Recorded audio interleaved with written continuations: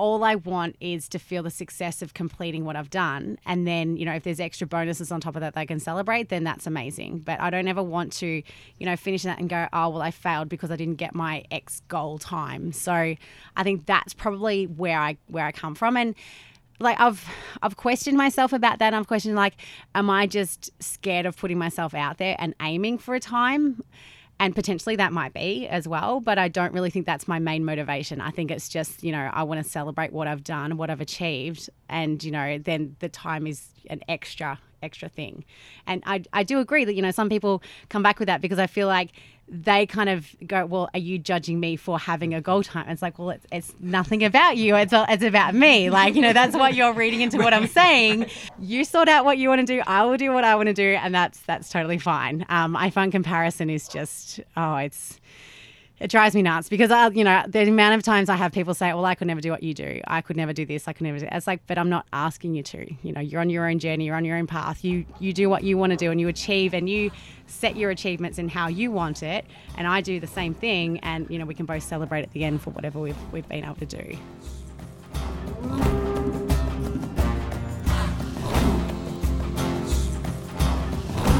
Welcome back to the Yogi Triathlete Podcast. I'm Jess. And I'm here with Coach Beej, and we are here to wake up and shake up the world of endurance sports. We live against the grain, and we have risked everything without regret to be with you today. We're passionate about living a life that is driven from the heart, and we believe that we must do what we love in this life. We're thrilled to be here with a woman who left excuses in the dust and made history just last week. Mel Urey is the first woman to attempt and complete Uberman, an ultra triathlon odyssey, where it is well understood that the mental goal is far superior to the physical. The 556-mile race begins on the shores of Catalina Island and comes to completion at Mount Whitney. It includes the Catalina Channel crossing and the infamous 135-mile Badwater Run. Mel started just after 10 p.m. on Wednesday, October 9th, and finished 135 hours and 55 minutes later. She is currently the owner of the swim course record and has staked her claim in the history books. We followed her journey closely and we're in touch with her crew along the way. We know that this podcast was a must because we felt it in our hearts. We are so grateful to Mel and her husband, Michael, better known as Scraggy, who are with us today. And I think we are all in for an epic convo. Mel, Scraggy, welcome to the show. Thank you so much. That was the most amazing introduction. That's really cool. Yeah, hi guys. And we're in the RV, which served as crew home. We spent a little bit of time with some of your crew members last night and this morning, and they were telling us about the sleeping arrangements and basically the story that they landed us with time and time again was that it was a life-changing event for them. And I'm assuming it was a life-changing event for both of you guys too. Yeah, it's interesting. I know who you're talking about, part of my crew, and they were saying exactly that. They said, so how do you feel this has impacted your life? And my answer at the time, and it still is the same, I don't know. I need time to process, time, just to get my head around what I've just managed to do and managed to achieve. So I think probably in about 2-3 months' time, I'll be able to have an answer to that. But right now, I'm still my head's just spinning. I think it takes time to allow these experiences because it's a part of you and it will never not be a part of you. And it literally takes time for it to soak into your cells and allowing the lessons and the experiences to really become new foundations from which you drive inspiration and take action and lead and teach others. I know you're in the mental health arena. What do you do for work? I'm a nurse. Yeah, so I've been in mental health for, I think it's maybe about 13 years now. Yeah, and absolutely, my biggest driving force is to, if I can provide any kind of inspiration to anybody, then that's goal achieved, really. If I can get somebody off the couch, moving, walking around the block, then that's incredible. That's, I kind of figure that people can look at me and just go, wow, if she can do it, then I can do something. So that's absolutely what I believe. And yeah, it helps people's mental health. Moving your body helps your mental health. There's no two ways around that. So yeah, if that can have an impact, then amazing. So when did Uberman first come into your awareness? I've thought about this and I can't actually pinpoint a moment when it did. I'm in that space in the world where I find out about a lot of different events, a lot of underground things. Like I'll come to somebody and say, what do you think about this? And they say, I've never heard of that. Like I did Epic 5 a couple of years ago and people still don't know what that is. And so I just kind of was like, well, if you want to know about underground races, come and talk to me because I probably would have heard of them in one way or another. Someone sent me a link. Someone's, posted on Facebook and I'm like, oh, that's interesting. Let me have a look at that. But I'm pretty sure it was a couple of years ago because after I did Epic 5, my plan was to, have a bit of a break, have a bit of a rest.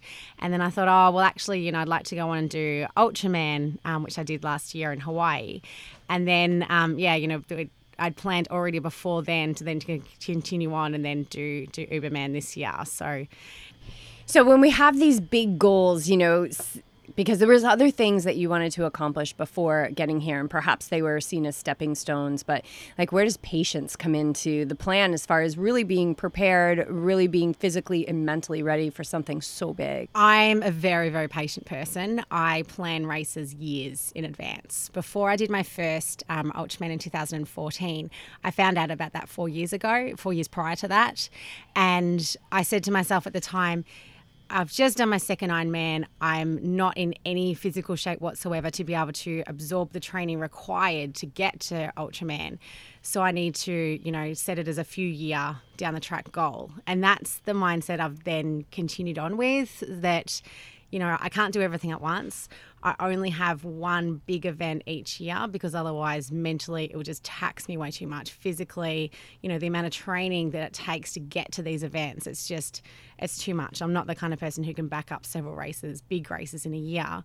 So if I'm planning anything, I'm like, okay, well, this year's allocated to this race, this is allocated to that race, and then, on from there. And there's nothing sexy about this race. You go to the website, it's, no lotteries, no sponsors, no bull, and not even a registration fee. Yeah. And it's so cool. And it's like you and you alone are responsible for your safety. Yeah, absolutely. Is that underground feel something that excites you more than kind of the bigger hype? Yeah, absolutely. Like I love the ultra endurance world. There's just something about it. It attracts a certain type of person that, I don't know. It's just people are just like nothing else really who race ultras. Even ultra trail runners, like they're just really chilled, just really lovely, really friendly. You go to the start line of an ultra race and everyone's just hanging around having a chat. No one's trying to like jostle at the front, trying to get to the start, get to the best position. And they're like, okay, go. Like, oh yeah, all right, let's go. Yeah, let's have go. Off we go, trot along. And I just love that vibe. I just really, really connect well with that community. I think for this particular one, we actually found the whole planning process really overwhelming. I know I particularly did because it took a while to kind of get maps and, get everything organized. And one of the other crew members for another athlete, she actually sat down and like did a step-by-step on, all the maps individually and then sent them around. There was lots of emails and communication and everything about it. And because there was so much unknown, we were just like, well, we don't know, where the crew are going to sleep, where they're going to have rest, where, I can stop, if it's possible to stop on the side of the road, where we're actually going to go, how long it's going to take. Like, there's so much that I feel like this is like nothing else that we've done before. Whereas other races, at least if there's that organisation, you get a big binder to say, this is where you're going, this is all the services available around, this is, your start, finish, everything else. Whereas this was just like an open-ended, so it was a very, very different experience. So it sounds like you really, really like the Blaze Trails. Has this always been something, that you've done in life, or did you have a shift at some point? I don't ever feel impeded by, being the only female or, just like I'm kind of one of those people who's like, I really like the idea of doing something, and if I really, really want it, then I'll make sure that I find a way to be able to do it, basically. Yeah, I think with a lot of my goals that seem like really, really out there to a lot of people, I've actually done a lot of thinking and processing and organizing in my brain about how this is actually going to be possible before I even voice it, really. And that's kind of the point that I get to. But because when I did Epic 5, I was the only female out of 10 of the athletes, and people were like, oh, how was that? And I was like, well, I didn't really consider that to be anything unusual because, you know, I'm used to having like a male dominated field in wherever I go. So, you know, if I'm the only female, whatever, that's fine. I'll just, you know, play with the guys. Don't really care. Like it's not something that that stops me from doing things. I'm like, you know, if I want to do it, then I will do it. It probably goes back to when I was a kid. I was incredibly stubborn. So I say I've turned that into mental strength, my stubbornness.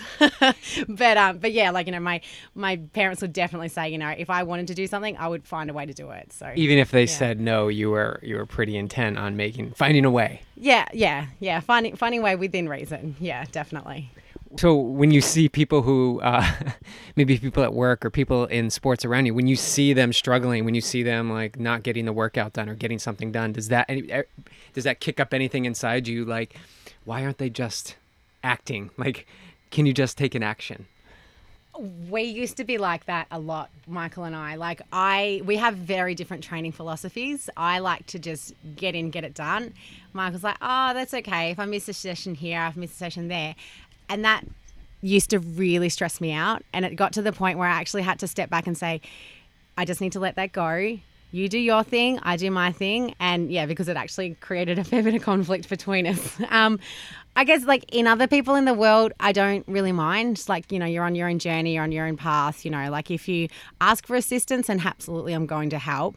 But I don't feel like I have a role to step in and say, you know, you should be doing it like this, should be doing it like that, because I don't want people to do that to me. So that's the way I kind of look at it. But I guess the dynamic between Scraggy and I, it was a little bit different. And it took a long time for, you know, of him finally just going, just stop, leave me alone. I was like, okay, message received. Well, I think it's really important as couples, right? You want to lift each other up. You want to, and I think we've all experienced it. BJ and I, both being athletes, we've experienced it as well. Like, why are you not doing that? Or why are you doing that?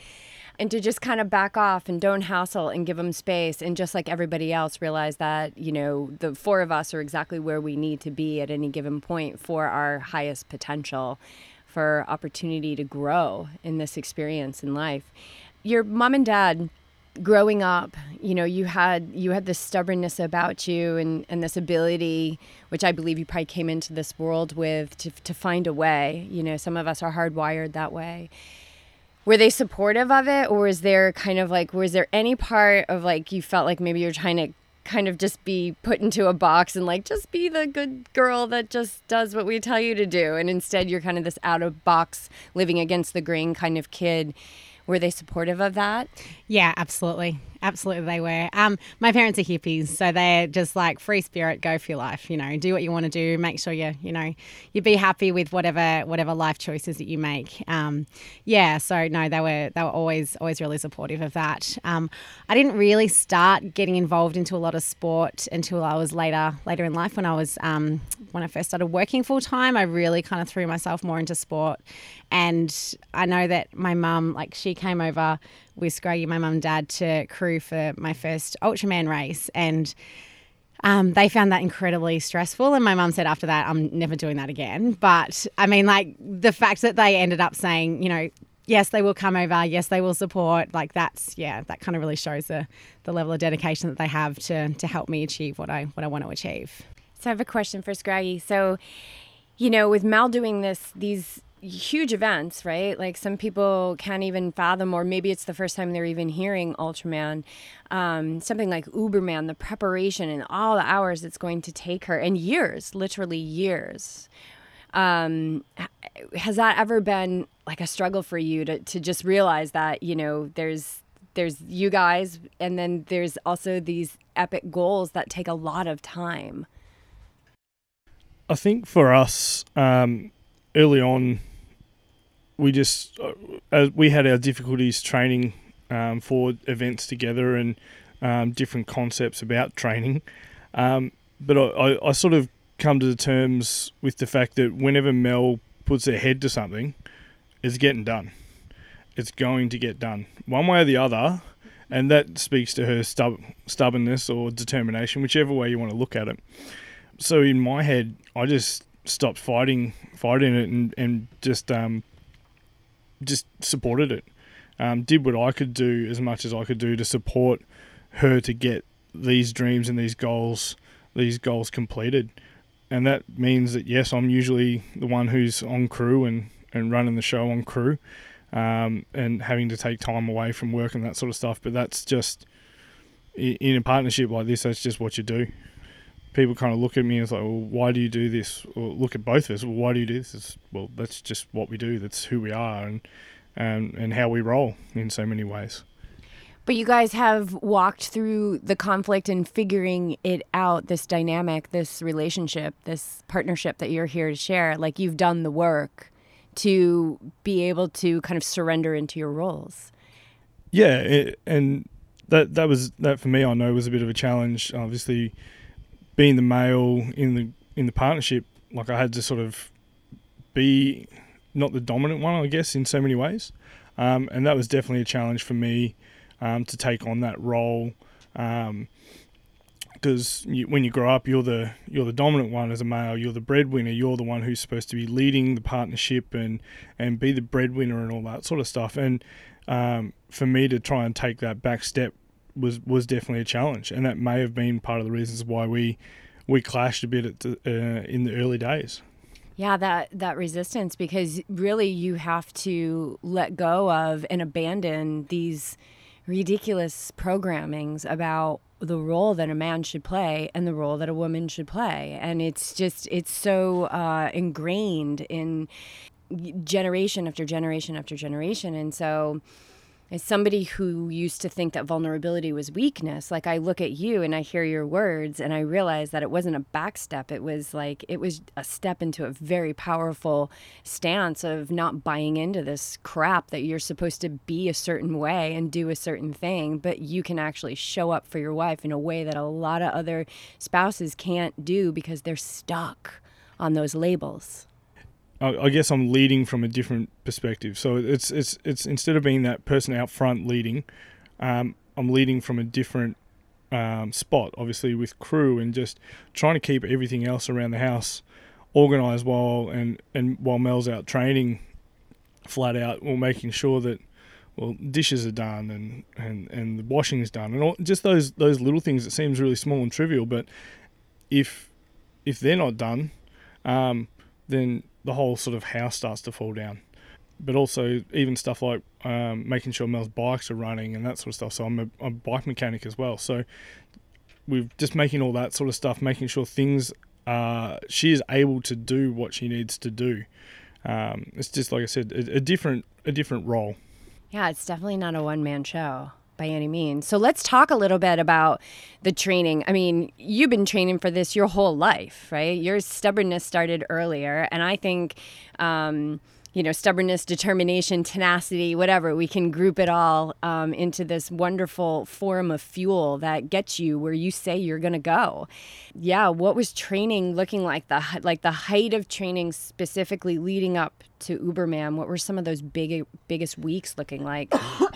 Yeah, so this training was like nothing, something I hadn't done before, really. So because I've done Epic 5 and this training is very specific for that. I've done 3 Ultramans, so the training is specific for that. So again, I swear my coach, she has a heart attack every time I say I'm going to do a new race, because she's like, oh God, what now? And she said to me, she's like, I have no idea how to train you for that. I'm like, that's okay, you'll figure it out. Like, I have complete faith in her, and she did. Like, she got me to a point where I was able to be very, very successful. So in terms of like breaking down hours, my biggest training week was sat around 27 hours, and that included a 100K trail running race that I did. So I usually say to my coach, Kate, that, these are the races that I want to do. And, is that okay? And she's like, yep, no worries, and incorporates them around my training. So she said to me, we started specifically training for Uberman around the middle of the year. After Ultraman Hawaii last year, I had a bit of a break and then started back in January, just general fitness training, and then that specifically. And the way that she decided to do it was to overload one sport each week. So I'd have a big swim focus. So I'd swim maybe like 5-6 times a week. And in that, a couple of times I did like a late night swim and then early swim the next day. So I'd be swimming in the pool at 8-9 o'clock at night, and then I'd be back at the pool at 5:30 in the morning. So I had that very, very short recovery time between sessions, which is a lot shorter than what I normally do. But again, it's that getting your body used to still managing through fatigue and keep going, and, a double swim day or something like that. That for a week. And then I'd have like a really big bike week where, I'd have like 3 days of wind trainer, back to back, or, and then on weekends, I generally have back-to-back days of, I think my biggest bike was about 9 hours of hill riding. So where I live in Melbourne, one of the easiest way for me sometimes is just to do hill repeats, because I don't have to think about where I'm going. If the less decisions I need to make, the better, I find. So if I go, right, I'm going to go there, I'll park my car there, I'll have all of my little aid station in my car, I know where there's toilets, I know where there's water, I'll just go up and down the hill, for 9 hours, done. I don't have to think about it, easy. I know exactly where I'm going. So I'd do something like that. And then, like the next day I'd be, back riding hills for another 8 hours or something like that. So again, it's just that, overloading of that particular sport. And then I did 5 50K runs this year as well, because running is definitely my weak leg in triathlon. So whenever I'm doing a race build, I'm always like focusing hard on my running. So I wanted to do 50K runs. So then in my mind, if, I got into Uberman and I had like 50Ks left to go, I'd be like, well, that's easy. I can do 50Ks. And I actually managed to get to the point where I'd line up for a 50K race and go, oh, yeah, easy, got this. I didn't have to even think about managing mentally to get through the distance, because I knew I had it done before I even started, really. So that was a really big mental barrier to get to for me, to be able to, manage that, because I've never run a 100-mile race. I ran 100K, and that was the furthest I'd ever run before I did Uberman. So I was going to do a miler, but then I thought, well, the recovery time from that was going to take me too long and it'd take out too much quality training. So I just do 100K I do 100K. I hate people when they say that word. So I was like, oh, don't say that. I did 100K, again, just to see what it's like running through the night, to see, how I could manage that fatigue. And that had 3,000 meters of elevation. So it was quite a hard run to do as well. And then that ended up, leading into, a big week. Before all my races, I generally run probably about anywhere between 10, 15 Ks the day before, which is, again, not something I'd normally do before a race, but it's, trying to get that learning, running through fatigue and, continuing on and not stopping. And then after that, I think I was averaging about 20 hours a week. My coach would give me a couple of easier days at the start of the week and then build up for the rest of the week and into a big weekend around my work schedule. I think this has so much to speak to about consistency, because I was waiting for you to say that you had like a 80-hour training week, and you're like, oh, the biggest week was about 27 hours.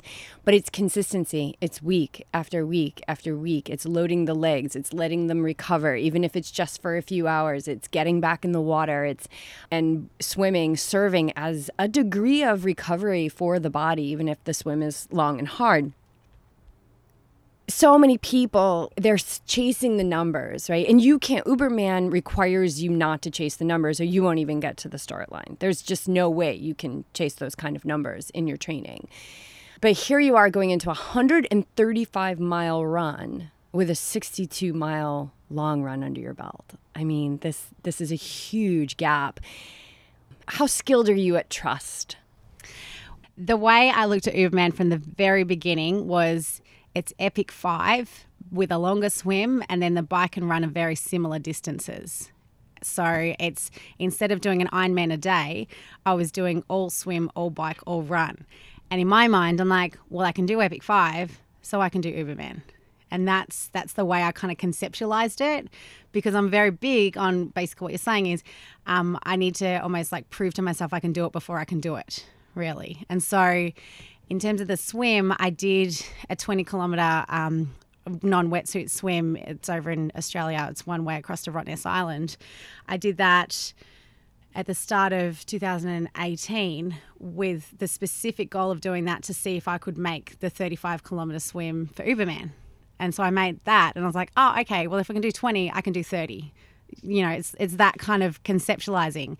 And I know that once I start, I won't finish until I'm done. So in terms of, starting the run, it doesn't matter. If I have to walk, 135 miles, I will walk 135 miles to get it done. So it wasn't ever a question of, what if or could I? It was just how long is it going to take, pretty much. So you have trust. You trust yourself. Yeah, absolutely. I trust myself and I trust my team as well. So I trust the team of practitioners that I have at home, like my massage, my physio, my osteo, like all of those people that I get regular body maintenance work from. I trust my coach 100% to be able to get me to a level to be able to, do it. Because, I was at the start line going, I don't know if I'm fit enough, but I know my coach, she's got me to a point that she believes it. So I use that. I use that trust from her. And I put incredible people around me in my crew that I also trust to get me through what I'm doing. So it's trust in me, but trust in everybody else around me as well. But I think that the only reason that you can trust those around you and trust the plan and trust that Kate has put you in the right position is because you trust yourself. Because if you don't trust yourself, then how are you going to trust your decision to trust Kate?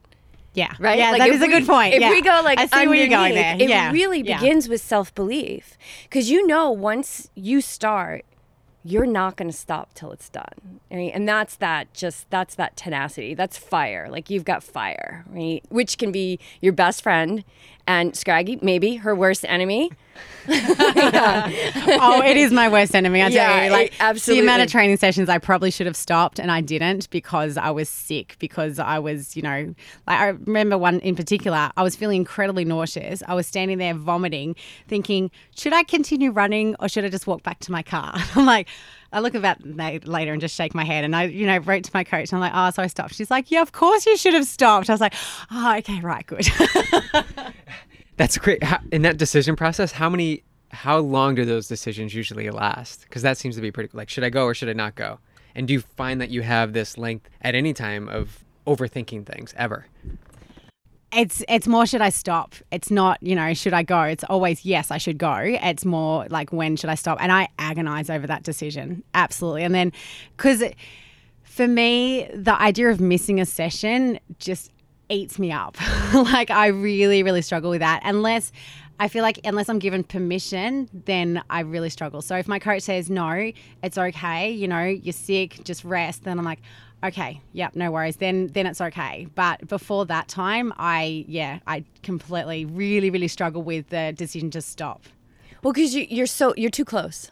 You're too close to it.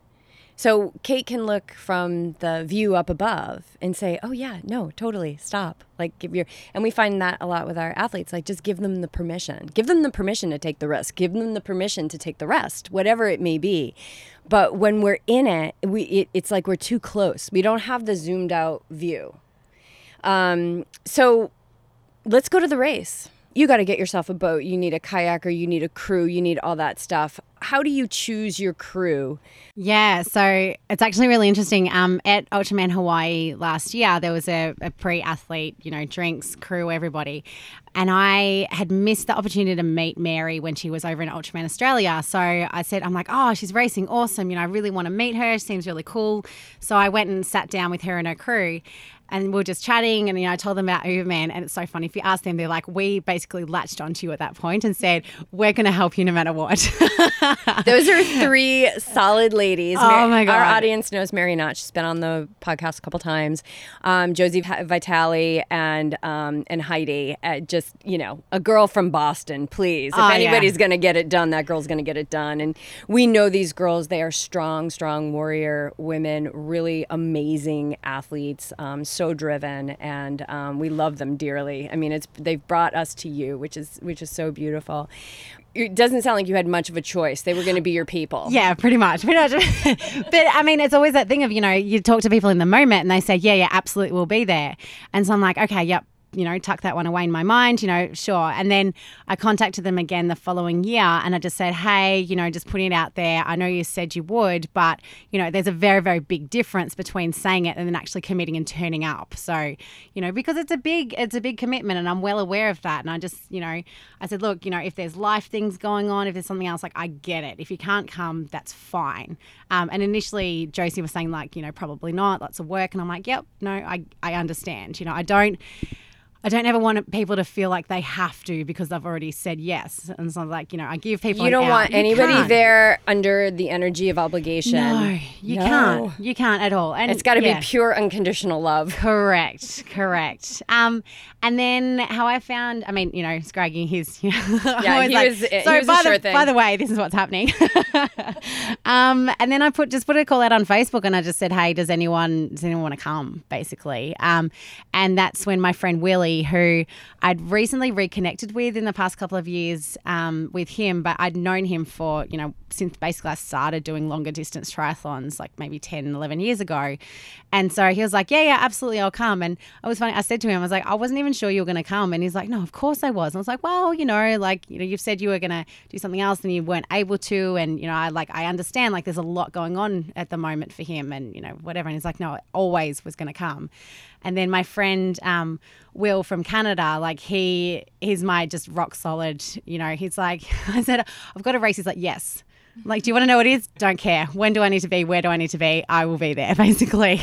And then I had another friend that was an internet friend, as I call them, who was able to come around for a few days. So I kind of... And then you had a documentary being filmed as well, right? Yes. The whole thing's been filmed. Yes. So that it still blows me away that's happened. So when I first conceptualized doing Uberman, bringing a team together and everything, I was talking to a friend and I said, what would be amazing is if we could make a documentary about this. And she had suggested I put in for a grant through, I can't even remember who it was, but I didn't end up getting that. So I kind of let that go. I'm like, okay, well, I don't have the finances to be able to do that. It's not going to happen. And then one of Will's friends, actually, a work colleague, he is wanting to get into documentary filmmaking. Will was talking to him saying, this is my next thing. I'm going to go and, crew for this, blah, blah. And Graham was like, I need in on this. So he contacted me and said, would you mind if I came and did a documentary? I was like, let me think about that. Yes. This is why we have to trust. Yes. Because look at the beautiful, like how this fell into place. Amazing. I mean, that's how it works, right? When it's really meant to be, when you're kind of like, yeah, that would be amazing, but I'm not going to freak out about it if it doesn't happen. And then they contact you and it happens. Yeah. That's wonderful. Okay. So tell us about like getting on that boat and heading over to Catalina, because this triathlon starts with the Catalina Channel crossing, one of the most daunting channel swims, one of the big 7 in the world. But you're not under the Federation's rules. So you did have a wetsuit. Yes. Did you do any cold water training? No. So you don't need to do that. No, don't worry about it. It's fine. The swim was the least of my problems. No. So I don't want to underestimate it. No, to be honest, it was really interesting. So, I mean, in Melbourne through winter, our bay drops down to about 10, 12 degrees. I wasn't getting in 10, 12 degrees, even in a wetsuit. I don't know what that is. That's Celsius. I don't know what Fahrenheit, but ridiculously cold, basically. Okay. There was no amount of clothing that I could have worn to be able to get in there and feel okay to swim. So I came over to San Diego and stayed with a friend, Man, for a couple of weeks beforehand. And so we did a swim in the bay. The day before I did Super Frog with him, I raced Super Frog, and then I did one other open water swim, which was the day before. The day before the race, I went down and checked out the beach where I was going to be landing. So that was it. I was like, oh, that water's a bit cold. That was this year's Super Frog. Yeah. Oh my gosh. Yeah. Yeah, oh, we were there. Are you kidding? Yeah. Oh my God. We're running the information booth. Oh, wow. So you're like, your experience in the Pacific was pretty quick. Pretty minimal. Are you swimming your strong suit? I'm never concerned about swimming. I've swum since I was a child. Like it's a part of me. Like if I'm not swimming a couple of times a week, I'm struggling really. So except for when I'm taking a break, then I'm happy to not do anything. But yeah, I absolutely love swimming. I'm really relaxed in the water. In the ocean, I find I find a peace in the ocean. And I have a really nice feel for the water as well, because I find I've taught myself over the years on how to kind of roll with the waves as you're going along as well, and like, not fight it, and, just kind of cruise along with it, and like, okay, this is happening now. Yep, being pushed here. Yep, okay, no worries. Then come back and whatever. So I absolutely love swimming in the water. It's interesting when you say it's one of the hardest, because I know a lot of English Channel swimmers. That looks a lot harder to me, because I look at the track of how people swim, and it's, this usual massive S curve, and, the tides are pushing left, right and centre. And then I saw the Catalina swims, because I had 2 friends do it in the couple of weeks before I did, and it was a straight line. I was like, that looks really easy. There's no tides pushing you around. I'm like, so in my mind, it wasn't an incredibly difficult swim. I probably went in completely naive about, what it was going to be like, but that's not always a bad thing. No, it's not. And I think it plays to mindset. What's your stance on, like, if you believe it, how much that influences your experience? Yeah, absolutely. Yeah, no, it was just one of those things. I'm like, well, I have to start swimming here and get to there, and whatever way that happens. So that's fine. And I said to my boat captain, I said, look, if there's any sharks around and you're concerned about them, just pull me out of the water. This isn't an official swim. So, once the shark leaves, then, I can jump back in again and I can keep swimming. It doesn't mean that the swim's over. And he just laughed at me. He's like, there's not going to be any sharks. I'm like, oh, no, that's fine. Like, I'm well aware that, I'm swimming in their home. But, on that off occasion, I just didn't want him to say, oh, well, your swim's done. That was basically my motivation for that. Like, I'm getting back in. But I am getting back in because I'm getting this done. Like, as I said, like, as soon as I start something, I'm doing whatever I can to finish it. So, yeah. And, I had the belief from doing the 20K that, yes, I could do this swimmer. Yes, I will get through it. It's just a matter of how long it was going to take me. So you could say that's an expectation that you have, that, you expect when you start that you're going to finish. Yeah. Have expectations always served you? In triathlons, I would say yes. I mean, I haven't really ever thought about this. That's why I feel like I'm kind of stuck right now. Well, I think that which is, a lot of people have expectations and they get failed expectations. They get disappointed and they can get into kind of this negativity. But it's like there's also a school of thought around, you should expect to be at the finish line. But the difference is the attachment to that expectation. Yeah, okay. Yeah, now I know what you're going with that. So I work best without pressure, I find. So as soon as I try and put a time goal or, like something like that, then I get really, really stressed and I don't do as well. So I find that, like, with this race, I ended up actually matching every single one of my predicted times and even a little bit better in the swim especially. But I didn't have an attachment to, if I don't do that, I will fail. It was... Because you're going to finish. Yeah, exactly. So, my goals are always have fun, be safe, finish, and then whatever time goal after that. So it's never my priority. It's never like, it's if I can, that'd be nice. But if not, then that's fine. Yeah. Do you think it gets that mindset gets a little bit easier as the distances become so big? Like knowing just the accomplishment of something like that is so epic that it really doesn't matter. And we were talking before the mics went on that somebody took a year to do it. Yeah, absolutely. No. Absolutely. Because I think if I went back to Ironman racing, I tried to put a time on it, then I might struggle a bit with that. Because I know when I did Super Frog, like I was like, I don't know how long this is going to take me. I haven't done a half in 2 years, so who knows? Like whatever happens. So yeah, it's I think definitely the longer I get, it's more about finishing, and then whatever else it's a bonus. Yeah, because if you look at a 5K, you come back to a 5K. I mean, what else is? I mean, there's time. Yeah. It's so short. Like it's such a finite distance. But I think with a lot of athletes, they can't make that connection. So they're either tied to the goal, the time, or they get in this space of, I don't understand this. So you're saying that I don't work hard because I shouldn't work towards a time, and they get conflicted in that realm. They're like, well, I want to try, but you're saying don't attach to going fast. How would you share your perspective with them?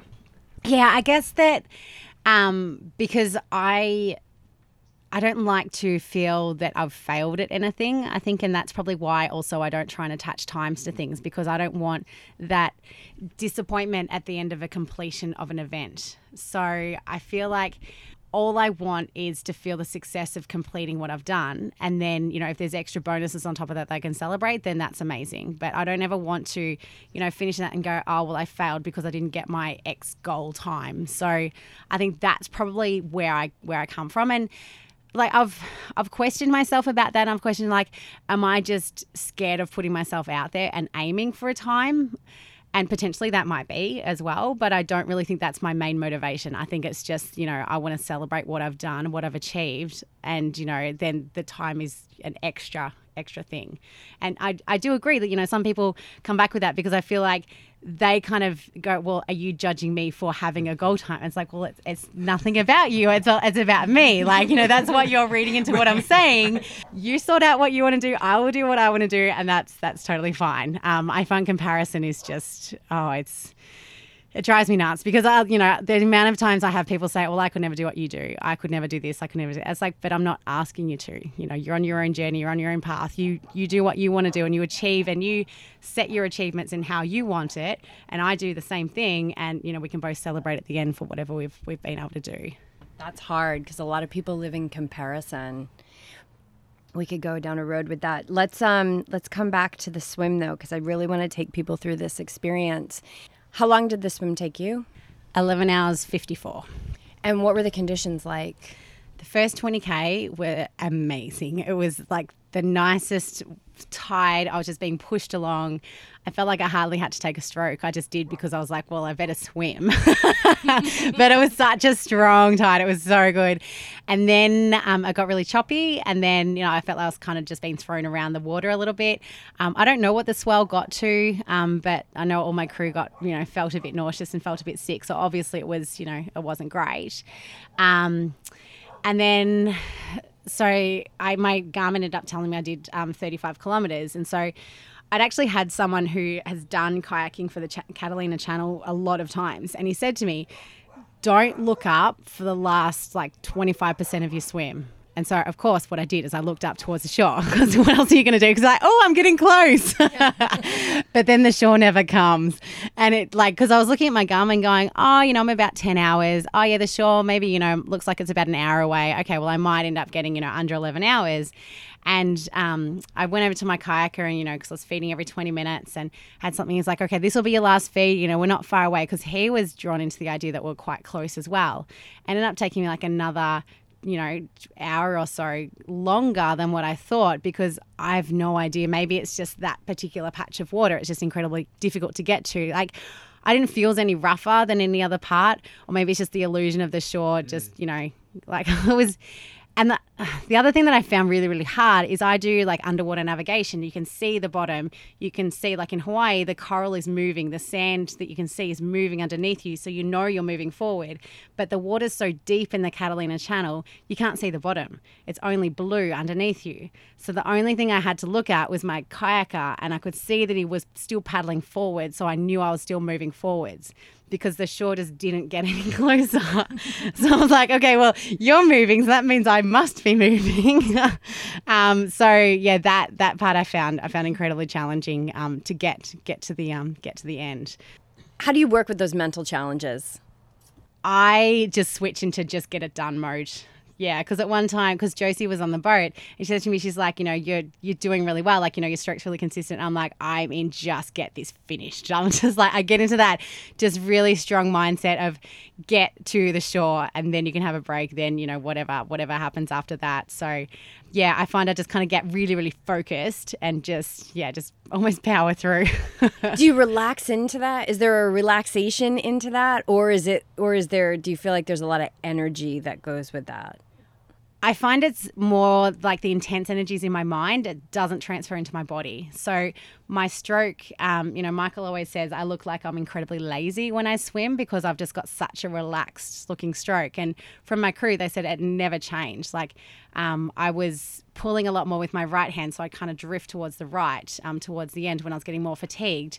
But apart from that, my stroke rate was always very, very consistent. And I always make sure that I'm not bringing that tension into my arms, into my stroke, into my body. But it's definitely a mindset that I get into. Yeah, it's like a relax so you can go fast, right? Yeah. And I love that. The intensity is in the focus. It's that one-pointed focus. And it's the will. And Yeah. the will is what allows, you have a very strong will, clearly, and the will is what allows us to focus on just get it done, that one thing. Have you always been focused like that? No, that's definitely developed over time. That's definitely something I've really worked on. It was interesting. I was talking to my crew and I could see that kind of moment where I went, huh, when I was talking about how I do my mindset training. So I say, like, when my coach says to me, okay, we're going to start training for this event, at this time. And from that time onwards, I do my mental strength training and my physical training in every single session that I do from that point on. And so every session I'm thinking about the race, I'm thinking about the goal, I'm thinking about the finish line, I'm thinking about, if I have a really tough session, if I have a really bad day, then I'm like, okay, tuck that one away, draw on that during the race. I'm constantly working on my mental game at the same time as my physical game. So I've definitely developed that over time. Is that because the mind would want to go away? Like, okay, so you go do a 4K swim, and then your mind starts thinking about, well, what's Michael doing? What's like, I got to get stuff done at work. Is it bringing it back to the moment and what the overall goal is? Is it that transformation? No, not so much. Like I let my mind wander here, there, and everywhere, but it's always still in the back of my mind to something to think about as well. So I have a thing where, like, if I'm going through a rough patch, I won't try and force myself out of it. I'll just feel it and sit in it and wait for it to move through. So, if my mind's wandering, I'll just let it wander and that's fine. But it's always something that I'm focused on is like if I have a particular session that, felt quite easy and everything, I'm like, yep, okay, good. That was for recovery. But still in the back of my mind, I'm thinking about working on my mental strength all the time. Because my coach said to me once, she's like, you're the most mentally strong person that I know. And, it's fine. You can, you don't need to do all this work. And I was like, well, I do because I don't rely that it's going to be there when I need it. So, yeah. And that's why you're the most mentally strong person is because you're doing these reps over and over again. Yeah. So giving that pass to be like, oh, you've got it. You're good. And you described in this podcast, like you do the work. Once you set your mind on it, this is what needs to happen. Yeah. So that strong will supersede anything that happens. And even when you're in that Catalina crossing and you look down and it just, because you started in the dark and you can't see anything. And were there any thoughts, anything that came up to pull you out? To be like, what's in the dark? No. I was so excited to swim in the dark. I've never swum in the dark before. It was amazing. I was like, this is going to be really fun. There was probably more fear from the crew than there was from you being in the water. Yeah, absolutely. But I mean, my anxiety is around risk. So in my mind, if there is like an incredibly risky situation I'm putting myself in, then I'll be feeling more anxious and more stressed about it. But I had a boat captain who has done, I don't know how many channel crossings. And I had, a very experienced kayaker next to me. And I had, glow sticks on. I had, they had a spotlight if, because you start the swim by getting off the boat, you swim to the beach and then you stand up on the beach. It was at Doctor's Cove. And then you get in and then your swim starts. So, in my mind, if I was swimming in the middle of the ocean by myself with no one around, I would be terrified. But I have, 6 pairs of eyes on me at all times. I don't feel any concern about that because I know that I'm safe. So that's kind of how that mindset is. Because on the bike at one stage, I was on the Pacific Coast Highway and there was no shoulder and I was freaking out and I stopped and I called my crew and I'm like, I'm going on the path. This is not okay. I don't feel safe. And so then, that's when I'm like, okay, let's just, find a way to feel, that the risk is actually, manageable at that point in time. So swimming in the dark, it was actually really fun. Until it was probably about 3 o'clock in the morning, I was getting really tired. I'm like, okay, I just need the sun to come up and then I'll feel okay. So yeah, but before that, it was so much fun. It was really cool. So I know with the Swim Federation and the channel crossings, the official channel crossings, where there's no wetsuit and stuff, they're working with the Coast Guard because this is a huge freighters go through there. I mean, is there any kind of conversation going on with Coast Guard or timing? Like, how do you know that that's clear? Did you have any idea of what the shipping lanes were going to be like? I have no idea, and I hadn't even thought about it. She just said it then. So that would have been a high-risk situation. I mean, I know that there was a big ship near me at one point, but I was like, well, my boat captain will just steer me around it. That'll be fine. Yeah. So yeah. you trusted the boat captain? Yeah, totally. You just trusted the boat Yeah. captain. Michael, what was it like when you saw her jump in the water, knowing that, this is going to be multi-day, here she goes into the dark, into the Pacific Ocean. What's that moment like for you? It was quite good because I was actually asleep when she started. This isn't your first rodeo. No, so I was not on the boat the whole period. I was first land crew, so we kind of worked crewing in sort of shifts, roughly about sort of 12-ish hour sort of shifts. So we waved goodbye to Mel and the night crew. It was about 6 o'clock that night. Went back to the place we were staying at, had some dinner, and went to bed. So I had a great time.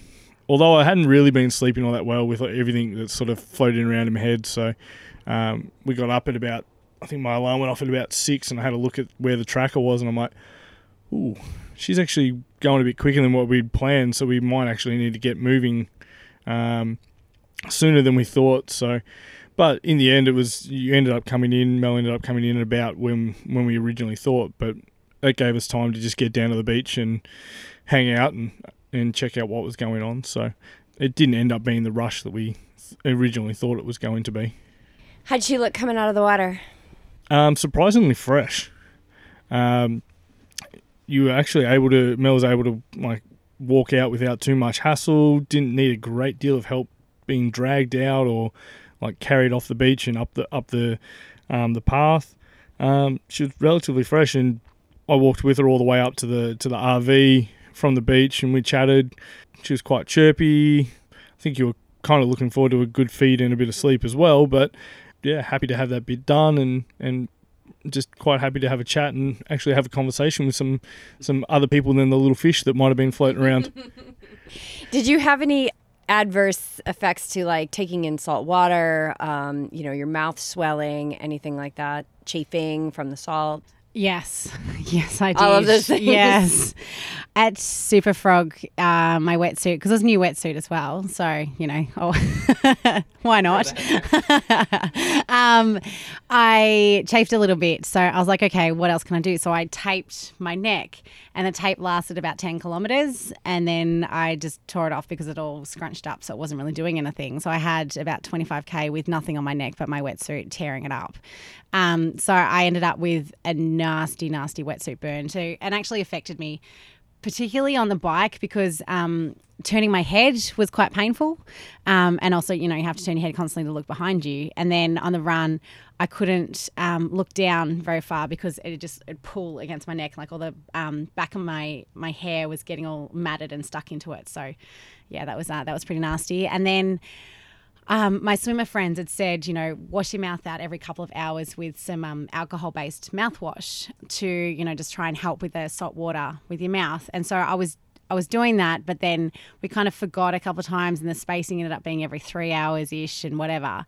And my mouth got quite badly burnt from the salt water and ended up with some ulcers on the side of my tongue. So eating for the next, that day it was okay, but I think it was in the next day I was really, really struggling to eat a lot. I usually rely on having Vegemite sandwiches along with salt tablets to help my salt intake, but I just couldn't have Vegemite. I was like, I felt very betrayed by it, just because there was too much salt on my tongue, and I was really struggling. So I ended up then using the mouthwash and brushing my teeth when I'd come into the RV, but you could tell when I'd use the mouthwash because I was very vocal about how much it hurt. Yeah, so I definitely did have quite a few problems from the swim that then affected me for the rest of the time as well. Josie said that you're the definition of solution energy. What does that mean? What does solution energy mean for you? Yeah. So I would, I'd be on the bike and I'd start feeling something's a little bit off, or, go, okay, well, I might need this next time. So what I would do, one particular time, I was starting to really struggle, and so I stopped, and Heidi was standing near the RV, and I stopped and said, okay, I am going to stop for a sleep because I'm feeling really angry. I'm eating a lot. It's not helping. I'm starting to get tunnel vision. This is what's happening. So can you guys just figure out where we can stop? And then I'll stop and have a sleep. They're like, okay, yep, no worries. And then, another time I would stop and go, okay, so I'm sick of eating this now. So can you please do this instead? And I'll have this and I'll have this and try that. They're like, okay. So they were just blown away by the fact that I'd be like, okay, these are my instructions, all right, and go. Because I said to them, like, but I'd had all this time of like, okay, issue, what's my solution around that? How can I phrase it best to get the message across? And it's very clear and concise. And then my crew would know exactly what they need to do, exactly what I need. And then, then we'll be fine from there. And so, that was basically like, every time I stopped, I'm like, okay, this is the story. Okay. And yeah, off you go. And so they, I think, found that communication incredibly helpful. But I mean, that's what I'm used to doing. Like, that's what Michael's used to as well. Did you want to say something? Yeah, it's just a lot of athletes, when they start getting really tired, they the brain sort of switches off. I think in some ways Mel's brain switches on more.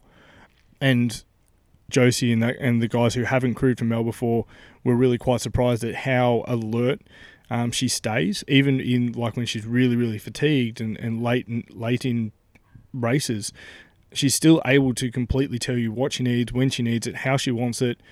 This is what I want, when, how, and why, which most athletes they can't do. They just go to mush. Their brain switches off and they're like, oh. They can't make a decision as to whether you want a coffee gel or a chocolate gel. Their brains, like, they can't. And Mel will tell you, no, I want this gel and I want it now and I want it this and blah, blah, blah. So that's a really big surprise for a lot of people about how conscious she is the whole way through an event.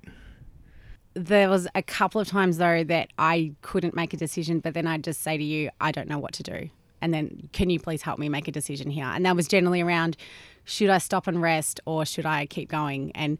Or like, they say, oh, what do you want? I'm like, I don't know. But I'd already given my crew like a 3-page Word document about, this is me, this is what I do, this is what I don't like, this is what to say to me, this is what not to say to me, like just basically everything, like nutrition options, whatever. And I say, like, if I'm not able to make a decision, I need you guys to take over and make that decision for me as well. So I kind of do all that preparation work for them as well beforehand, so they kind of know what to expect when I'm at that point, and they're not like freaked out going, oh, but you're not telling us what to do. What do we do? I don't understand. So we'd already gone through all that before as well. So yeah. And you're giving them information in the experience when you're having it. So you're not just saying, give me the chocolate gel or the caffeinated gel. You're saying, okay, this is where I am right now. So now they actually have more information, real-time information, updated from the sheet that you gave them, which is continually feeding the solution energy of everybody around there. Yeah, absolutely. Absolutely. Because I feel that if I don't tell you what's going on, you're not going to know. Especially on the bike, I don't have very, very clear tells that I'm fatiguing, because over the years, I've gotten rid of all of them. So on purpose. So like, people go, oh, when people usually fatigue, their head starts to drop. I'm like, all right, got rid of that. And then someone else said, oh, I can tell you're fatiguing because your cadence drops. So I was like, okay, worked on that, got rid of that. And Willie, one of my crew, he's like, I could only tell is when you started to wriggle around. And I was like, yeah, I fidget a lot when, I'm really starting to struggle. He's like, that's the only thing I can tell. Everything else, like nothing else changes in what you do. So I know that my crew looking at me, they won't know what I'm feeling. So I have to verbalize it. I have to tell them. You broke the swim course record by 2 hours, which is amazing. And then it is unconfirmed if you have the bike course record. The RD said you had it, but you started to do your own calculations and you're not sure if you've got that or not. But how long was the bike for? Okay, so the swim was 21 miles, okay?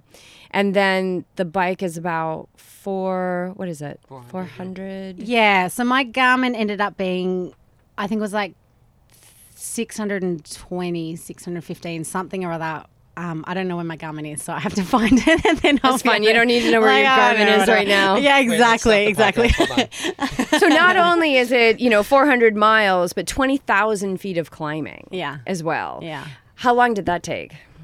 We've got 56 hours, but I think it was a little bit shorter than that. I think just over 2 days. It's basically what I'm saying. And how long are you on a real nap schedule? I know there's some times where you're like, you know what, nothing's working. That means I need to step away and take a nap.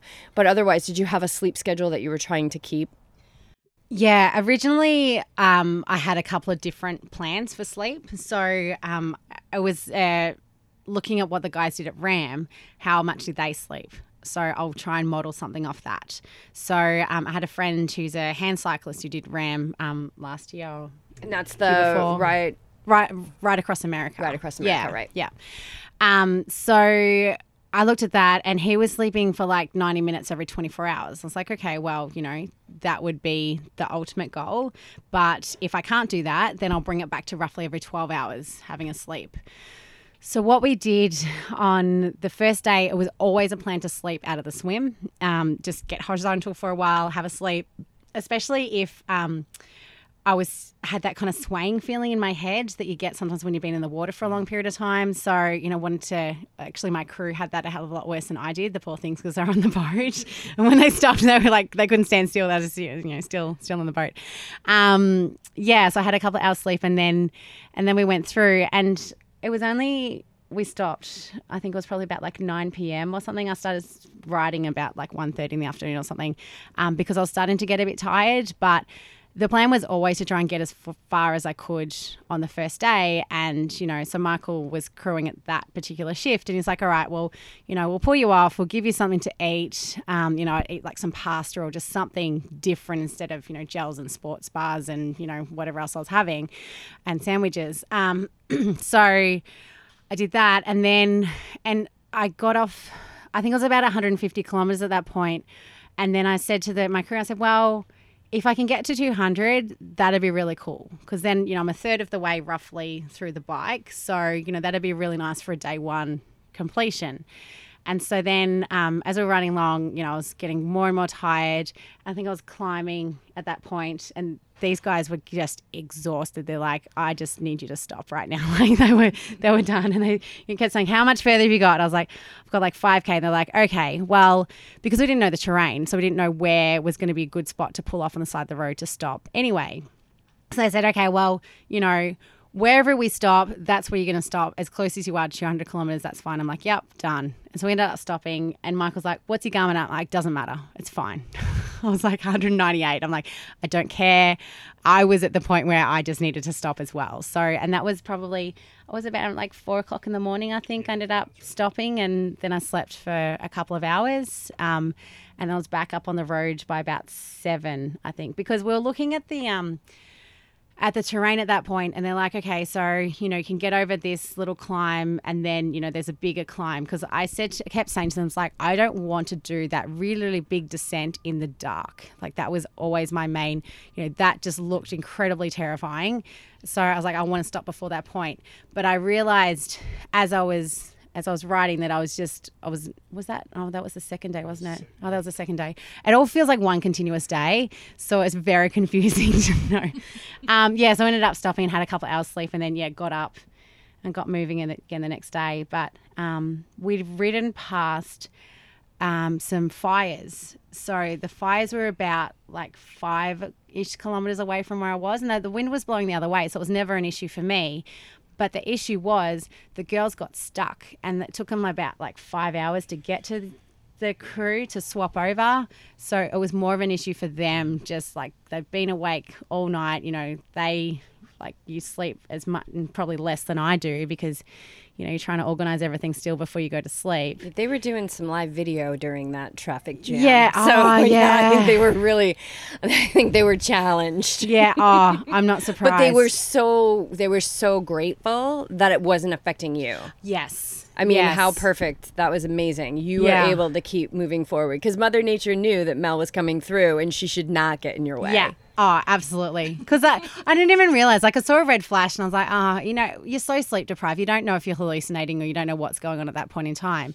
And then I stopped at one stage and I can't remember who it was. Someone said, look over there. And I could just see all this fire burning. I was like, oh, Jesus. They're like, it's okay. It's not going to affect you. I'm like, okay, yep, that's fine. That's fine. It can stay over there as much as it wants.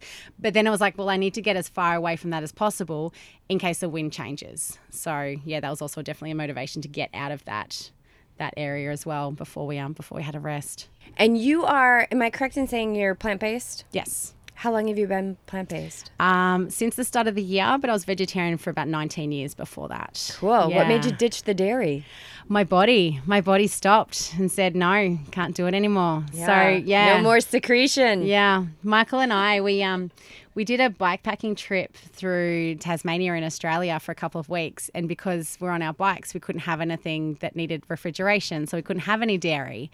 And so then after that, whenever I ate it, I just felt incredibly sick. I was like, well, my body's telling me I just need to stop. So, yeah, I did. That's a gift. Yeah. So what did you have for nutrition on the bike?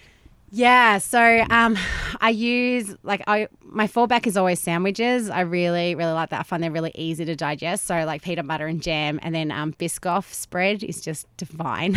What is Biscoff spread? Oh my god, it is heaven. I don't think we have any. No, I think we ate it all. Yeah, so it's a Dutch biscuit that they then crush and put into a spread. Yeah, it's vegan friendly. I'm so excited. It's my version of Nutella, really, because I used to use Nutella, but yeah, like it's quite sweet. Yeah, and it's really, really nice. So I was using that. What else was I using? Cliff Bars and Humor gels I quite like as well. I find they're quite easy on my stomach as well. And then just like moving between Noon and Gatorade for my my electrolyte drink. And Coke as well is generally a fallback if I need something as a bit of an extra boost. And then I had a bit of like juice as well. Potato chips are really, really good, and I really like them just for the extra salt. Like they're amazing. And it's so funny.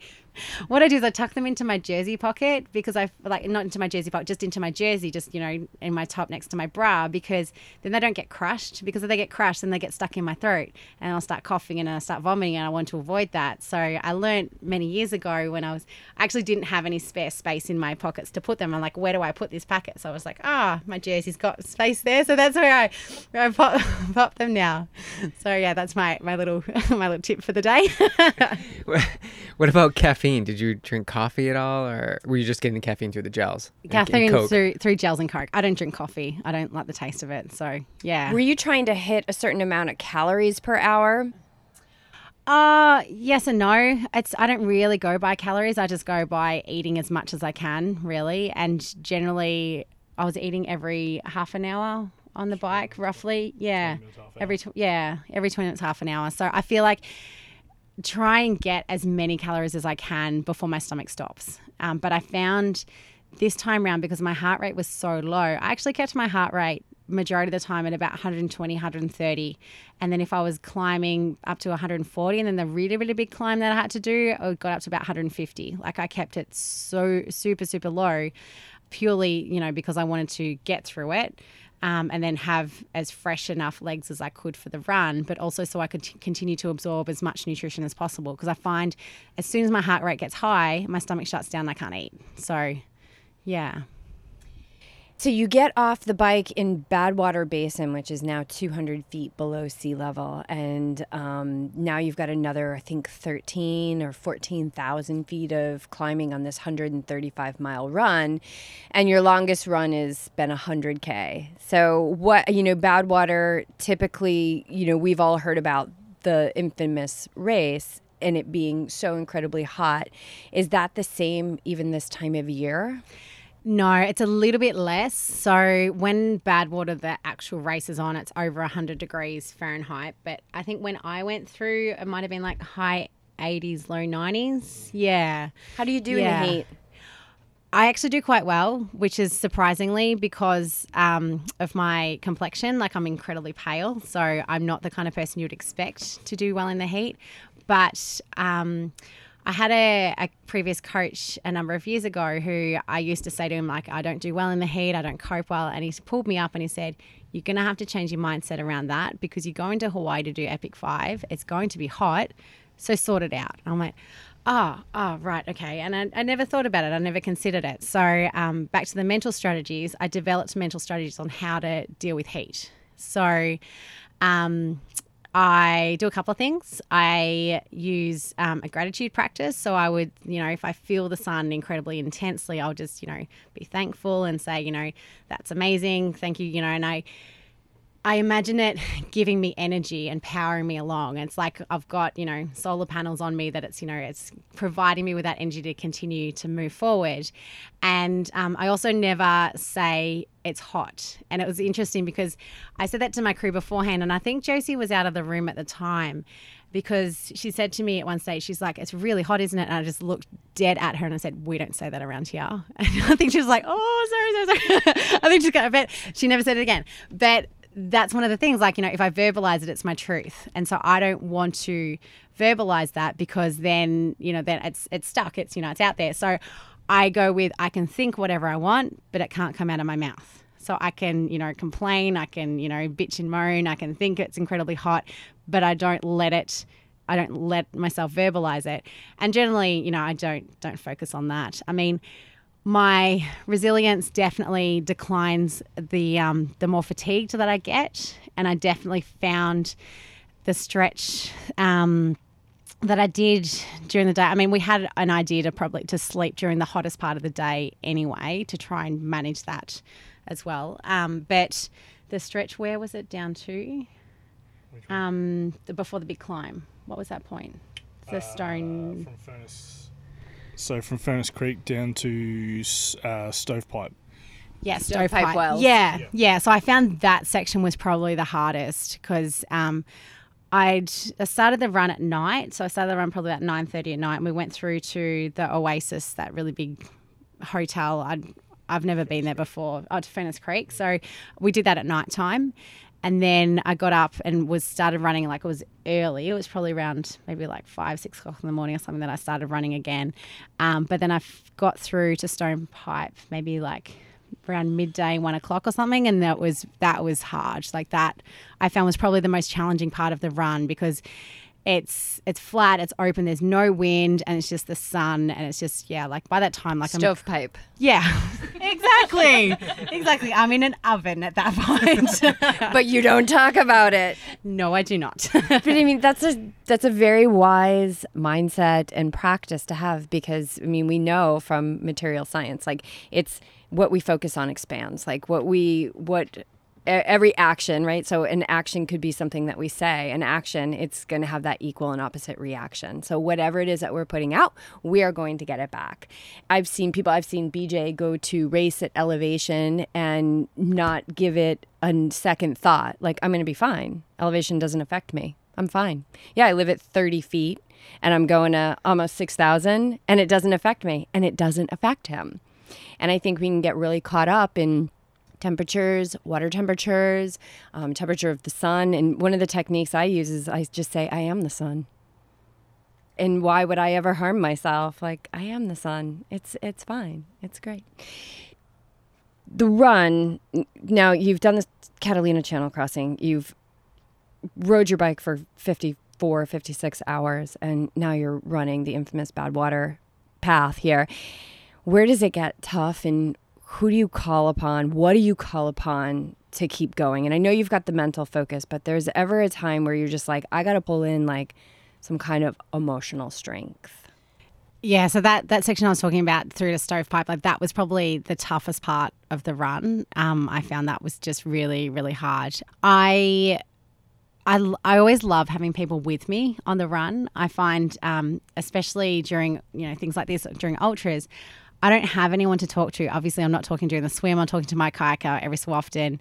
On the bike, I'd come in, we'd have a really brief chat, have something to eat, put my, Normatec boots on, then go to sleep. So I wasn't actually having any conversations with anyone. So then by the time I got to the run, I hadn't spoken to anyone really for 3 days. And I was so excited to be able to talk to people. So what I do a lot of the time is actually, is just start talking to people and remove the focus from myself. So when I train, I listen to podcasts a lot. So it kind of takes me out of, just that intense internal focus all the time. So I have something else to concentrate on. So I find what works best for me is to have somebody next to me to have a conversation with, so I can draw away from what I'm feeling and what I'm thinking. And I also tell them, say, look, I'm struggling at this point, I need you guys to help. Like, especially towards the end of the bike, I was incredibly tired. All I wanted to do was stop and sleep, but I knew I was like 30 kilometers from the end and I didn't want to stop. So I said to my crew, I'm like, can you guys please just provide a bit more emotional support? You know, I just need a bit more. Can you just stop a bit more often? Even if you're not giving me anything except just being there. And then that really helped. So yeah, generally those two things, you know, having someone next to me just to have a chat with, or, you know, even if I'm not responding, just having the presence of somebody or them just talking to me, then that's really, really nice. Or yeah, just, you know, my crew, you know, just providing that extra support. Because I know that if they see me, I see them, then, you know, they're there, they're with me in this, and that really helps as well. You don't feel alone. Exactly. What was like the most touching moment you ever had? Because now you're pairing up and you're running with people, like where they really helped lift you up or helped you open up or move forward, whatever it may be. Like, was there a moment with your crew during the run where you just really remember it being very powerful? There was a couple. So the first big climb out of Stovepipe that I ended up just doing with Man. Was it that one? Yeah, it was that one. So again, one continuous day. He ended up just, you know, talking about himself and about his life and, you know, about these experiences he'd been through. And, you know, we're joking to say, you know, we're like, he's like, have some, oh, that's right, I had some popcorn on the run. He's like, have some popcorn, put on a Netflix show and I'll tell you a story. And I was like, okay, sounds good. And Michael and Will kept stopping like, oh, you know, we'll swap Will out. I'm like, can we just wait until this story's finished? Because I didn't really want to like stop it halfway. And we ended up talking the whole way up. Like it was, I don't know, probably about 4 hours or whatever, however long it took me to get up. So that was amazing. And I felt, you know, incredibly blessed that he was, you know, sharing all of that with me. And then there was another point when it must have been going up Mount Whitney towards, so I was with my friend Willie, the Australian. I had a coach, Craig Percival, and he passed away at the end of 2016 quite suddenly. And I find when I'm doing these really, really big events, like I feel his presence, but also it really, you know, I feel the sadness of his loss. And, you know, Josie kept reminding me, she's like, you're just feeling the love. You're feeling, you know, it's not the loss, it's the love. And at one stage, you know, I just started crying and I was just, you know, really emotional. And Willie just put his arm around me and it was just really beautiful. And it's exactly what I needed at that point in time. And then, there was one other time when there was a black bird, like it was a crow or something. I'm not entirely sure what it was. And it just kept kind of like hopping along as I was walking up the first climb. And I just jokingly said to Michael, and I said, oh, you know, it's one of the vultures. It's waiting to pick over my carcass when I stop, like this.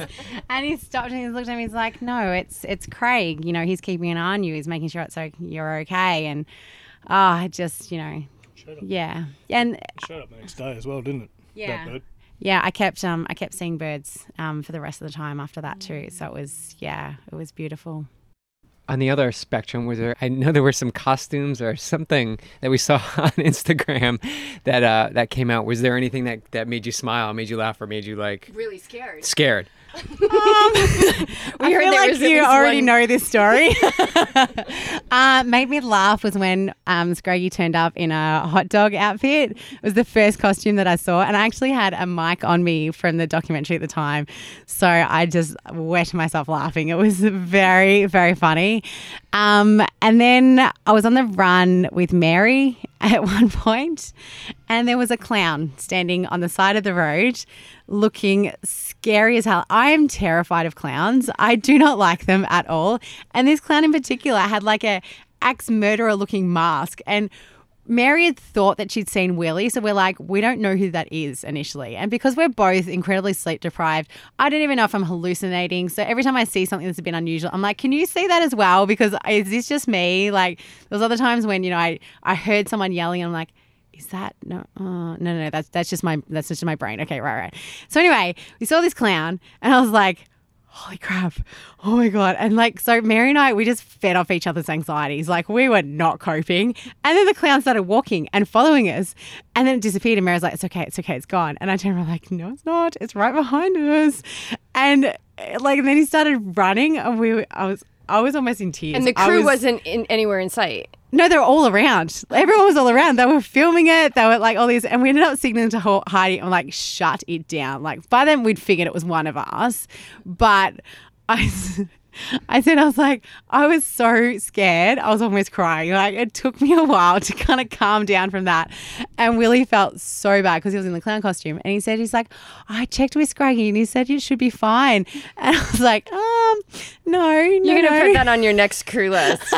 Do not dress up like a clowns. Tell us about Final Miles. Oh, wow. Yeah. So, I didn't actually know what the finish line looked like. I didn't know specifically where it was. Was there a finish line? Well, there actually was. Oh, all right. I know. There is an end point. It was the bottom of the trailhead for Mount Whitney, so you don't have to go up the trail, thankfully. Because we didn't have permits or anything for that, so I was in the car park. It's a little bit further on from where the Badwater Run finishes, apparently. But there's a little sign, Mount Whitney, whatever, where I had photos and things. So.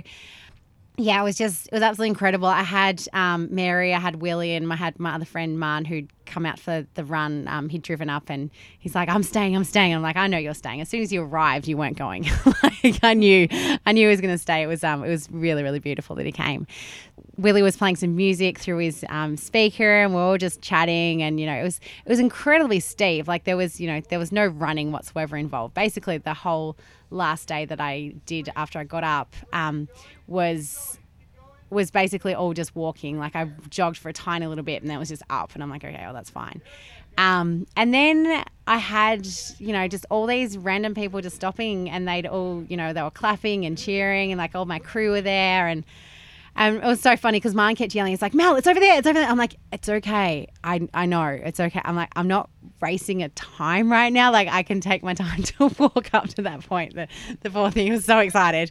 Yeah. And then, then it was done. Like, it was incredible. I just, felt, I don't know. It was just, I still don't know how to put into words what that feeling was like. I think it'll still take me time to feel that. But it was amazing. Then, just all these random people and they're like, okay, so what have you actually done? But they realized that there was something big going on. So they were all like, okay, we want to know, we want to be involved. And there was one woman who said, we saw you coming up the road. So we knew we had to wait around until, you finished because, we obviously figured this was something that was happening. And I said to Dan, who's the guy whose idea this whole madness is, I said to him when I saw him that morning, I said, I didn't want to finish in the nighttime. I wanted to finish during the day. I wanted to, see the spectacular views of the climb and everything. So I managed to finish about 2:00 in the afternoon. So that was perfect. So yeah, and then I had just love really from everybody and I got to hug all my crew and have lots of photos and lots of tears and it was just absolutely incredible. I don't know, it just gives me goosebumps thinking about it. Yeah, you're going to continue to learn from it and boy, it's such a massive accomplishment to look back on. And so having done these multi-day ultra triathlons, doing this one, I'm assuming biggest thing you've ever done physically in your life, mentally as well in your life. A lot of times we'll see you weren't so sure that was the hardest thing mentally. It's not. What's the hardest thing mentally you've done? Ultraman Canada 2014 because I broke my back 9 months beforehand and then I broke my arm 3 months beforehand. During the race, my back seized up. I vomited for 4 hours. I probably should have gone to hospital after the second day. And then the third day, I finished, then ended up in hospital. So I still count that as my life-changing moment to prove to myself, yes, you can do whatever you set your mind to. And it's still my hardest race I've ever done. Yeah. Yeah, so this, people are like, but how can 3 days compare to 5 days? But the question that I'm sure I'm going to get is like, how long did you train for this? And my answer is 10 years because I started doing Ironmans 10 years ago and I started doing ultras 5 years ago. So there was absolutely nothing that surprised me in this event because we had planned for every single possible scenario to happen because of my experience over that amount of time. So like mentally, it was challenging on the fatigue side of things because I've never been so fatigued doing anything, and my body was doing weird and wonderful things because of the fatigue. Like I'd be walking straight and then suddenly my leg would just step out and I'd go sideways but not fall over. I just step sideways something. I'm like, I had no control whatsoever. Or I'd start like swinging my legs around instead of going forwards. So like all these kind of random things that were happening. But apart from that, nothing else surprised me. So, Ultraman Canada sounds like a hell of a journey and probably gave you a lot of confidence for what you were embarking on October 9th, on that evening. So what I was leading up to is that a lot of people will find that after these big events, they kind of fall into this like post-event depression. And being in the mental health world and taking these mental reps as weighing those as heavy, if not heavier than the physical training, what kind of guidance can you give people or perspective about that dip on the other side? So after Epic 5, I didn't have that. And I reflected back and I was like, why didn't I? And it's because I'd prepared myself for the post-race during my training, which I didn't really realize that I was doing at the time until afterwards as well. So one thing that I really do is I just take time. Like I put no pressure whatsoever on myself to do anything. Since the event, the biggest thing I had to do is run out to the curb to get my food from the Uber Eats driver. And that was a struggle. I was like, I don't want to run. Yeah, but, literally I will not do any form of exercise probably for a month on purpose unless I want to. So I just am guided by physically, by mentally, what I want to do, what I don't want to do, purely because I'm such a slave to my program when I'm on my program.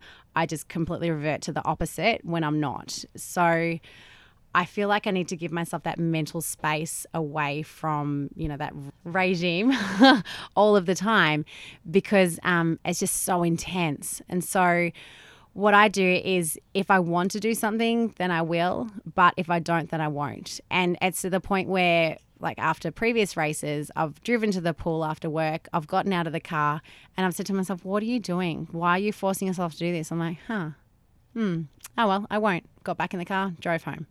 And that's the way that I really kind of decompress. I socialize a lot more than what I normally do. My friends, they are very understanding, amazing people. A majority of my social group is now, hey, come for a ride, come for a run. And I do have a couple of friends that are non-sport friends, which I still do, have a lot of phone conversations with, every so often I'll have dinner, but they understand that I'm not going to go out for a late night, because it's going to completely ruin me and it's not going to happen. So, we'll catch up for dinners or, we'll catch up for a lunch or something like that. So, I really just try and kind of swing in completely the opposite way. And I don't put pressure on myself to return at a certain date either. So I will, and I've done this with my coach before and she understands. It's really cool. So, I'll get to the point where I'll start to feel a bit itchy and feel like, okay, I want to start doing something. I want to start training for something. And so then I'll say to her, okay, maybe, in a couple of weeks at this date, then I'm ready to go back on program. And I've never had the experience where I've then turned around and gone, actually, no, I'm not ready yet, because I feel like I give myself enough time to get to that mental space to be ready for that as well. I have had that post-race dip previously, and yeah, I found that after the last couple of events, like doing this complete take time, don't have a specific date to come back to, whatever's really, really helped me. Do you think that's self-love? Absolutely. Yeah. Because someone could look at you and say, gosh, you beat yourself up. And so, but to allow your body to absorb, allow your body to rest, allow your mind to rest and be okay with not doing anything. What does self-love feel like? Oh, it's so good. And it's really funny. I think about it when I'm in my really deep training when I'm exhausted. I'm like, how good's it going to feel when all you have to do is lie on the couch and watch Netflix? Like, I get so excited about that possibility. It feels amazing because, you know, as I said, like, I put so much pressure on myself to perform and to get my training done and to do all of these things that not having that pressure, it's such a relief, and it's lovely. Like Willie was saying, you know, he's going to come down in a couple of weeks, and my instant thought was, okay, so I'll have to sort out my training. And I stopped and went, I don't have to. Amazing. So it's a really nice feeling. It's really, really, yeah. What do you want your crew to know? Oh my God. I sent them an email yesterday just saying I can't put into words how grateful I am for all of them and for everything that they did, because I mean, my success is their success. So I could not do what I do without them. Like, this is not an individual sport, an individual race. Like, none of the races that I do that are ultras that I could do without anybody there with me. So yeah, they're all extremely, extremely special people to me, and I feel like we've all just inserted ourselves in each other's lives, and you know, this is a lifelong bond that we've now developed from this. And so yeah, I've got so much love for each individual, and yeah, it was just magical to be able to share this time with them, because especially like you know, Mary, Josie, and Heidi, like, I didn't know them beforehand, but now, you know, we've just got this amazing connection that we can always draw back on. So yeah, it's Michael, what do you want Mel to know? In what sense? Whatever's in the depth of your heart. What do you want her to know of what you've witnessed from her accomplishments and the way she navigates her life? I guess from my perspective, because obviously I live with Mel and we're married, this is not any great surprise to me. And I said it to a few of the crew throughout the event. Like, there was only two ways that this thing was going to finish. It was going to end up. There was one, Mel was going to complete, or the other one was hospital. There was no other possibilities. Quitting was never an option. The only way she was quitting was if we pull her off because she needs to go to hospital. So for me, it's like I said, it's not a surprise. I see how much she trains. I see how much she puts into it. I guess for maybe some of the other crew who don't have that day-to-day contact, it might come as a bit of a surprise or a massive achievement, or like just amazing kind of concept as to what she's been able to achieve. For me, like, this is honestly, it's not a surprise. I knew she was going to get it done. And that was literally the only option that was coming out of this. I've seen like in previous ultra events that I've crewed with Mel, like I've seen her in really, really bad places, deep holes. Like she mentioned Ultraman Canada when she ended up in the hospital. She knows how to suffer and knows how to put herself in a big hole. So this was just going to be a longer hole if needed to be. And I think that has so much to do with, I think, your success is that both of you guys are in no doubt that it's going to get done. Yeah, you both share the belief. Like, it's a partnership. We're all in, and it shouldn't be a surprise because it's expected. Did you come away with anything new? Did you learn anything new about yourself through this experience?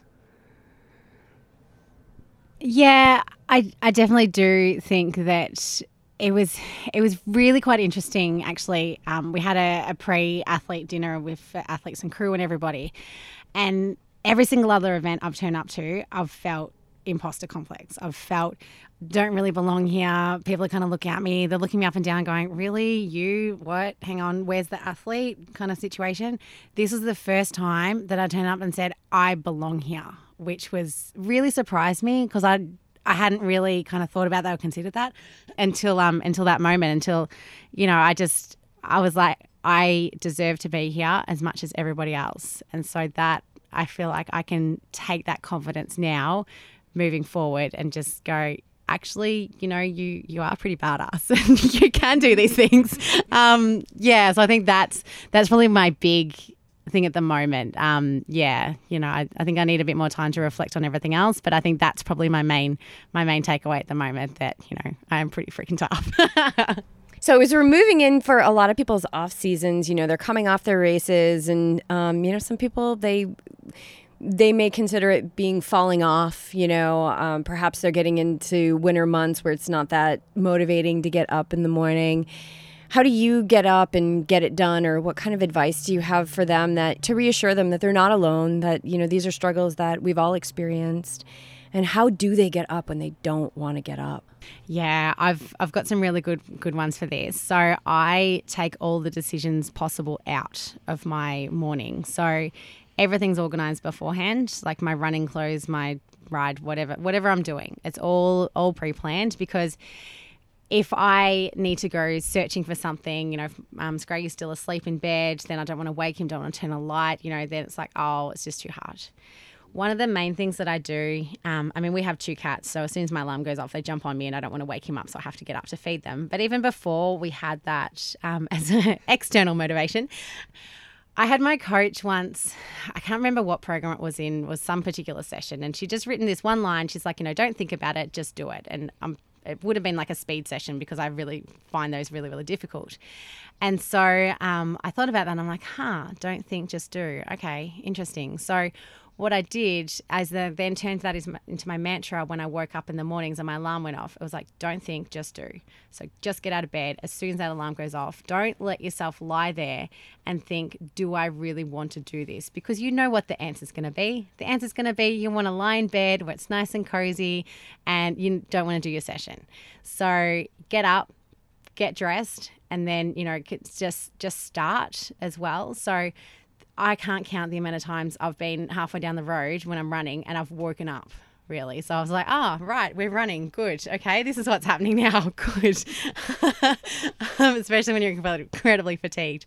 And the other one, so that's first thing in the morning. Then at the end of the day, I'll get home and put my workout clothes on straight away. I don't let myself sit on the couch, because, again, it's that decision point of now I have to get up and now I have to do it. It's like if you don't let yourself sit down in the first place, then you're just going to continue on, and then your day is done. After you've done your workout, then you can sit down and relax, and that's where you're finished, really. So yeah, for me, my job is very intense, and it's very, can be quite high pressure, and there's a lot of, decisions that I make throughout the day. So I get decision fatigue quite easily. And so if I take all those decisions out that I don't have to do when around my sport, that's also, but the other one that I also use is that I'm a people pleaser. And so I use that to my advantage, because I don't want to let my coach down. So I think, I'm like, well, she's gone to all this trouble to put my program together. The least I can do is do it. I can execute it. So that's also the kind of way that I use that personality trait in a positive way as well. Yeah, I think you really got to get ahead of the thinking mind. Once that little sucker gets activated, you're putting yourself in a battlefield of choices and options, when really there's only one option when you have a goal, is get up and move towards that goal. How do people follow you and get in touch with you? I know you've got other podcasts lined up, and I saw did you put together a Facebook page where all that stuff's going to go? Yeah. So today, because I've had so many people say, you should put together like an athlete page on Facebook, and I was like, oh, okay. So today I finally did it. So it's Melissa Urey Ultra Endurance Triathlete. So that's my public page. So that's where I'm going to start putting up all of my race reports and podcast interviews and photos, and kind of all of that stuff's going to all live there, because I've got my personal Facebook, but I find, it's getting a bit too much. So I kind of need to separate that out now. So that's probably the main place with that. My Instagram is at Rangamel. It's Rangamel. And I know my accent's probably going to completely throw that off, so you'll have to link that one. Same handle on Twitter. I don't really use Twitter that much. And I've also got a blog where I put up all my race reports, or generally once a month I'll write something. So if I'm not racing, I'll just write something about what I'm thinking about at that time. And that's rangamel.wordpress.com. Thank you guys so much. Thank you. We really appreciate you letting us get the scoop. Oh, we got the first scoop. You did. Well done. Thank you. And many safe travels to you guys. Any final words, Scraggy? No, it's been great just having a chat and sort of starting to get this story out. There'll be plenty more of podcasts and that sort of stuff, and more of the story will slowly tease out, and Mel will slowly remember more and more pieces as her memory starts to come back. Well, I'm really grateful that we got the rough cut. Yeah, no, thank you. It's been amazing.